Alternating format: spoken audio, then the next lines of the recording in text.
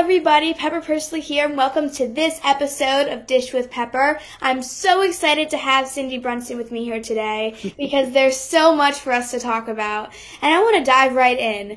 Obviously, the Pac-12, you're absolutely connected to. You went to a Pac-12 school, you broadcast Pac-12 games, and I have a dream of going to Stanford, obviously currently a Pac-12 school as well. So just tell me what's going on with the Pac-12. Can we even call it that anymore? Well, we can call it Pac-12 for another couple of seasons until 2024 when USC and UCLA officially joined the Big Ten. Here's the situation, Pepper. You know about as much as I do. Just this morning, the Pac-12 and its board of directors announced that they're going to open TV negotiations right away instead of waiting a couple of years when the window is actually up. And I think that's to prove to the remaining schools, the 10 left, particularly University of Washington and University of Oregon, hey, this is the money that's coming down the pike if you stay.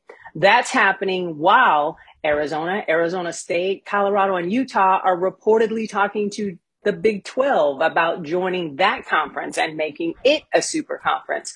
So there are a lot of moving parts right now. And word on the street is your beloved Stanford may pull out altogether, stop playing football along with Cal, and just become Olympic sport central. So lots to keep an eye on. Yeah, absolutely. That's crazy. Well, then what would there be? Like 2 teams left in the Pac-12, the Pac-2? I know. I think the Pac as we know it, as you've known it your entire life, me as well, would just kind of go away. Or it would merge with something like the Mountain West or the Big Sky and become the Pac whatever after that point. But it's tough to see the Conference of Champions hanging on in its current structure right now. Yeah. It's tough knowing what's to come, because they already Yes. have announced that. It's crazy. Yes. And my big concern for you, Pepper, because you want to go to Stanford, and any young little hooper like yourself out there listening, is how is this going to impact Title IX, right? Because we always use football teams as the bellwether to create opportunities and equity for the female sports on campuses. So if a football program is no longer in play, or these college programs are going to create football-centric leagues only, then what does that do to Title IX and opportunity for women down the road? Even though we've celebrated the 50th anniversary of Title IX, now more than ever, we have to stay vigilant to protect it. Yeah, absolutely. And two of the craziest things for me was I was just in LA, at UCLA basketball camp, and I had no idea. That this was going on. I thought I was visiting a Pac-12 school, and you know what? Never mind. That idea. I know. Well, you were technically because the seismic shift hadn't happened yet. But that is, a lesson learned in the draw of the dollar, the almighty dollar driving this bus for sure. And just the strength of the brands of both USC and UCLA, in particular, USC for football with the 11 national championships it's won. That was the crown jewel that really made it very tantalizing for the Big Ten. They just couldn't pass that up, right? To go from sea to shining sea and have those 2 big major pieces as a part of its football vision going forward was too big to pass up. Yeah. And it's crazy to think about how, in terms of women's basketball, the Pac-12, an incredible conference. Oh, hello. I know. It's going to be so interesting to see, UCLA, playing Iowa as a conference game. I know. And all of the travel that goes along with that, UCLA against Rutgers, that plane ride is the same as Rutgers to Iceland. And that's kind of distance we're talking about here. So I don't think much... Yeah, right. I don't think much consideration was given to the health and welfare of the student athlete. But again, money is driving this bus. So I think everything else just moves to the back of the bus. Yeah, we'll see. And then obviously I see that Mercury jacket you've got on. Yes. And so everybody hopefully knows about the unfortunate situation with Brittany Griner right now. And can you just talk about how you've seen that impact the entire organization?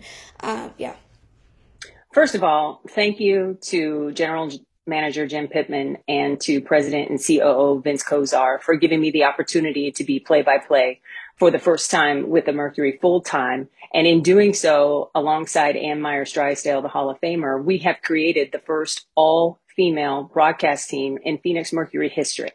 And I am very proud to be a part of that. That being said, not having Brittany Griner here with us on U.S. soil is just, it's heartbreaking. Every single day, the excitement that we bring to the job to talk about basketball for a living is tempered because our sister is not here with us. And to see the photos from Russia, to see her in shackles, it's just unbelievably heavy. And it's a burden that every member of the organization carries because we will not stop talking about it. We will not stop fighting for her. We want to lift her and her family, and particularly her wife, Sherelle, up to know that they are not alone. We will continue to post on social media. We will continue to write our Congress people to say, let's do something. We have got to do something. First and foremost, Sherelle was on CBS News this morning saying she still hasn't had a make good on the phone call that the U.S. representatives messed up a couple weeks ago. Let's just baby step and get that so they can actually have communication together for the first time and then move to get her home safely. Absolutely.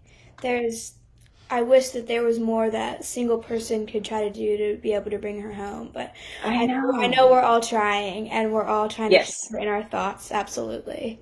Yes. And it's always top of mind. And trust and believe when I tell you, every member of the team feels that weight. They are proud to always speak out, but it's heavy and it's hard to get up and give 1,000% on the floor when literally a piece of you is not there.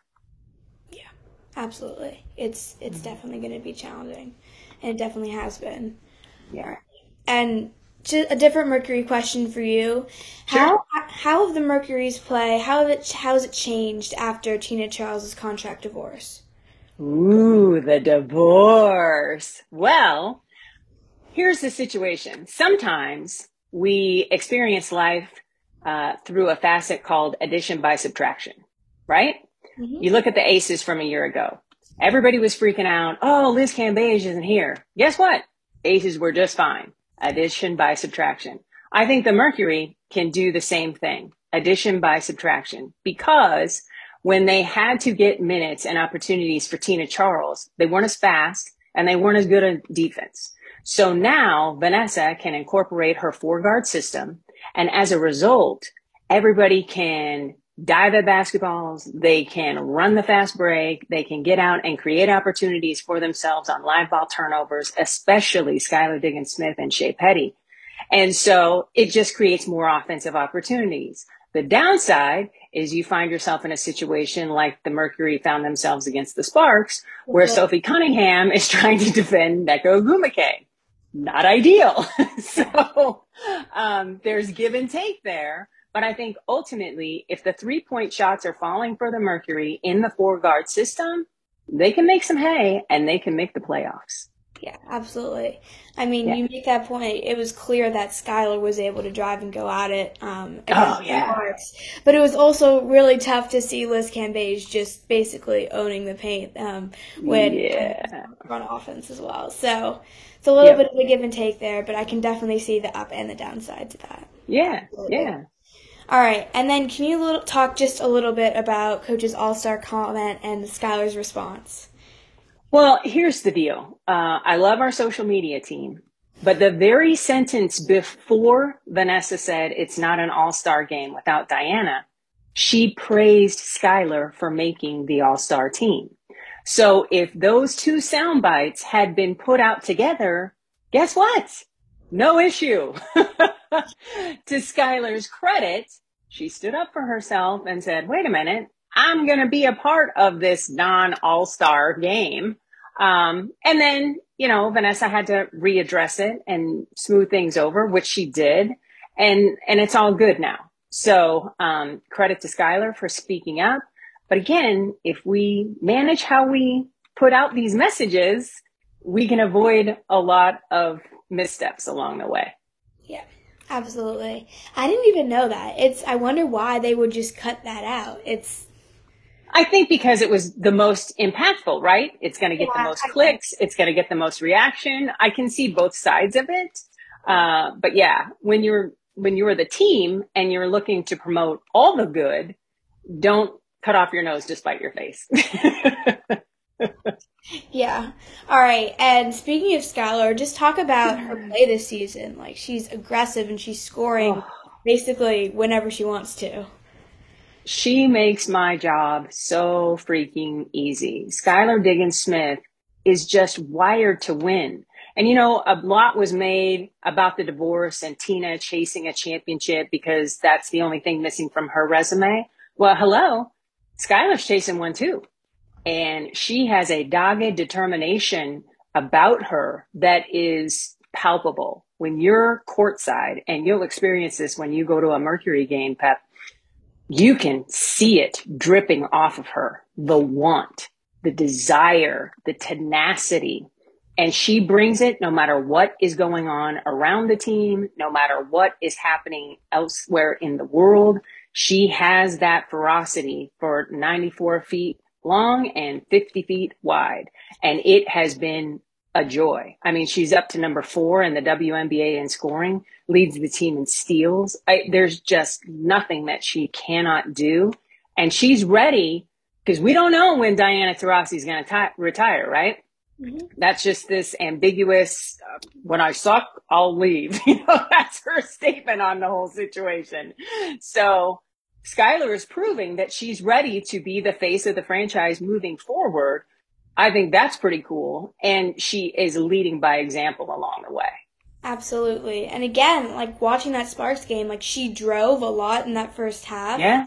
It went really well. And then they started trying to defend the drive and she was hit. I mean, not all of her threes, but like a couple of them I saw she made. So like that makes her ridiculous. Yeah. And her mid-range game is great. Yeah. So, yeah, she's a 3-level scorer, an elite defender. I just don't think her defense gets talked about enough.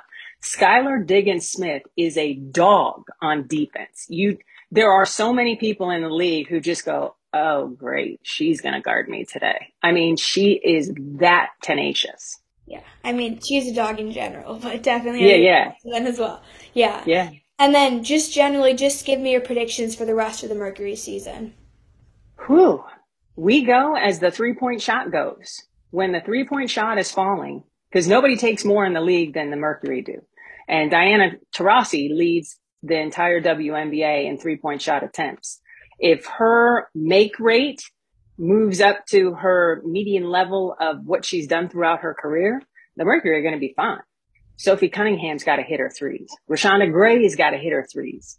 Megan Gustafson has got to hit her threes. Anybody who is shooting the 3-point shot for the Mercury has to connect because it's the only way we can spread the floor and create opportunities for Brianna Turner near the basket and for Skylar and Diamond DeShields to drive the basketball. It's an integral part of the 4-guard setup that they're running. So we will go as the 3-point shots fall.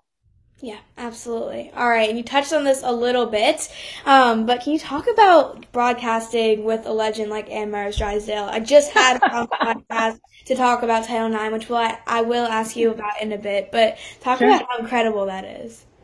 It's the story of my career. Blind squirrel finds a nut.